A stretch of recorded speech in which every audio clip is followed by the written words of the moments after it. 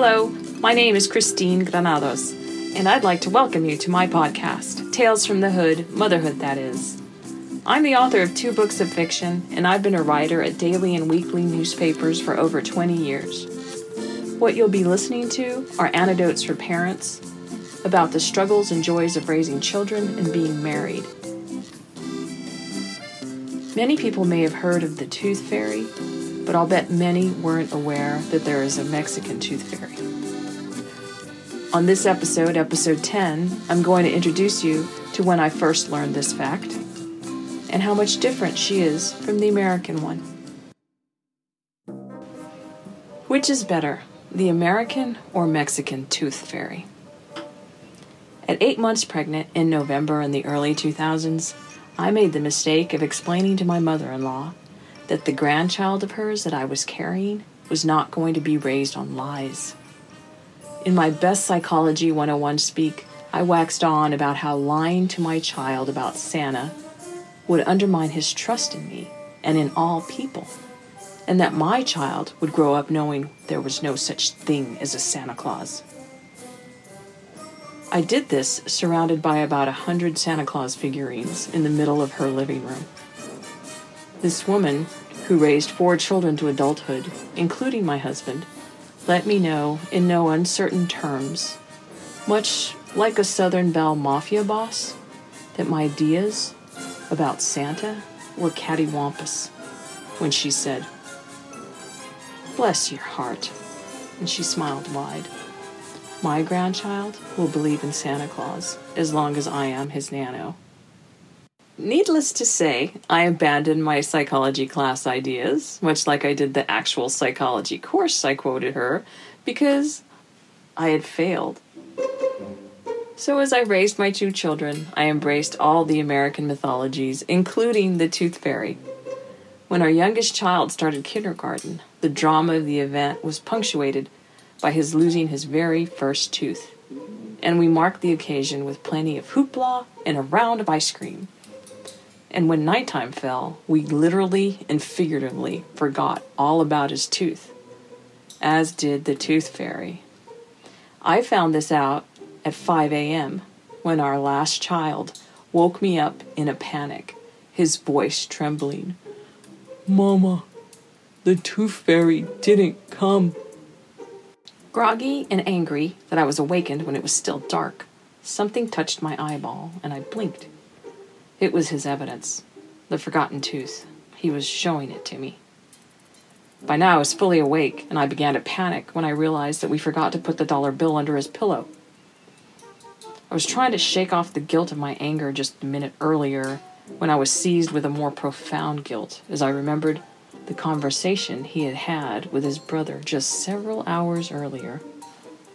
His older brother reminded him that when he had lost his tooth in El Paso, he got a visit from the American and Mexican Tooth Fairy, and he got a lot of money. This kid had the good luck of losing his tooth during our annual trip to my hometown of El Paso. So in addition to the Tooth Fairy, both my parents, my sister, and my brother slipped money under his pillow. The oldest racked up $5 on one tooth. He was thrilled, but a bit confused when he found the large sum the next day. And he wondered why in Central Texas he only got $1 under his pillow.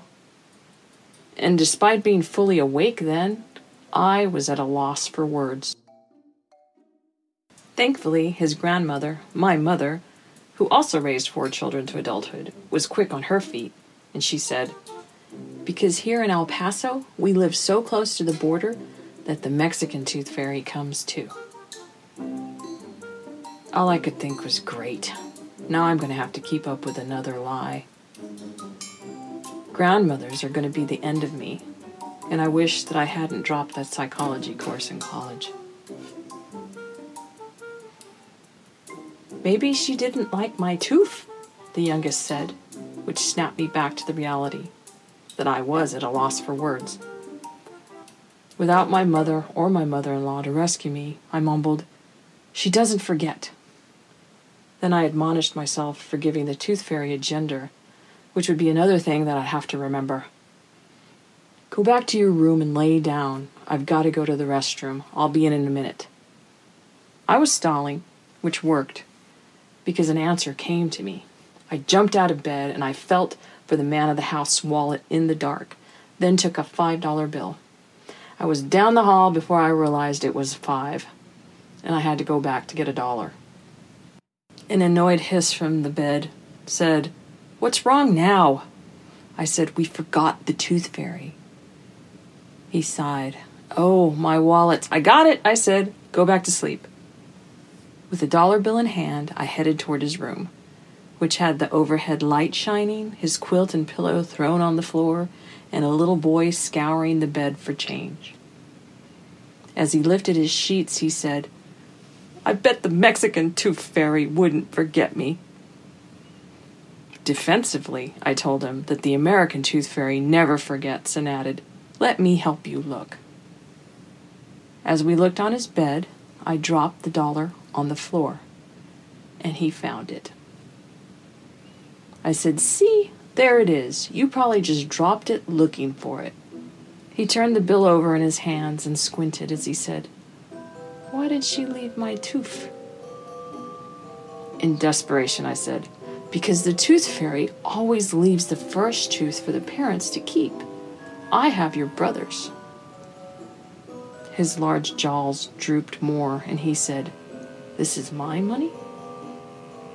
And he walked over to his dresser, where he picked up his backyardigan's wallet and opened it.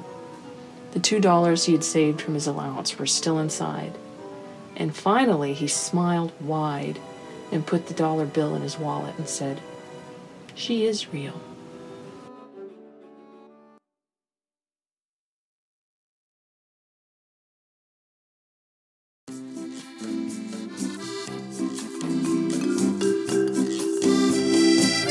Thank you for listening and for choosing to spend your time with me. If you like what you heard, please subscribe to this podcast wherever you listen. For more information about me or other things I've written this podcast, go to ChristineGranados.com. And if you join my mailing list on my website, you'll receive this podcast every Monday via email. As always, I'd like to thank Kevin McLeod for all the music and sound engineer Cookie Hey Lookie for making this podcast sound great. Please visit their YouTube channels to check out their talents.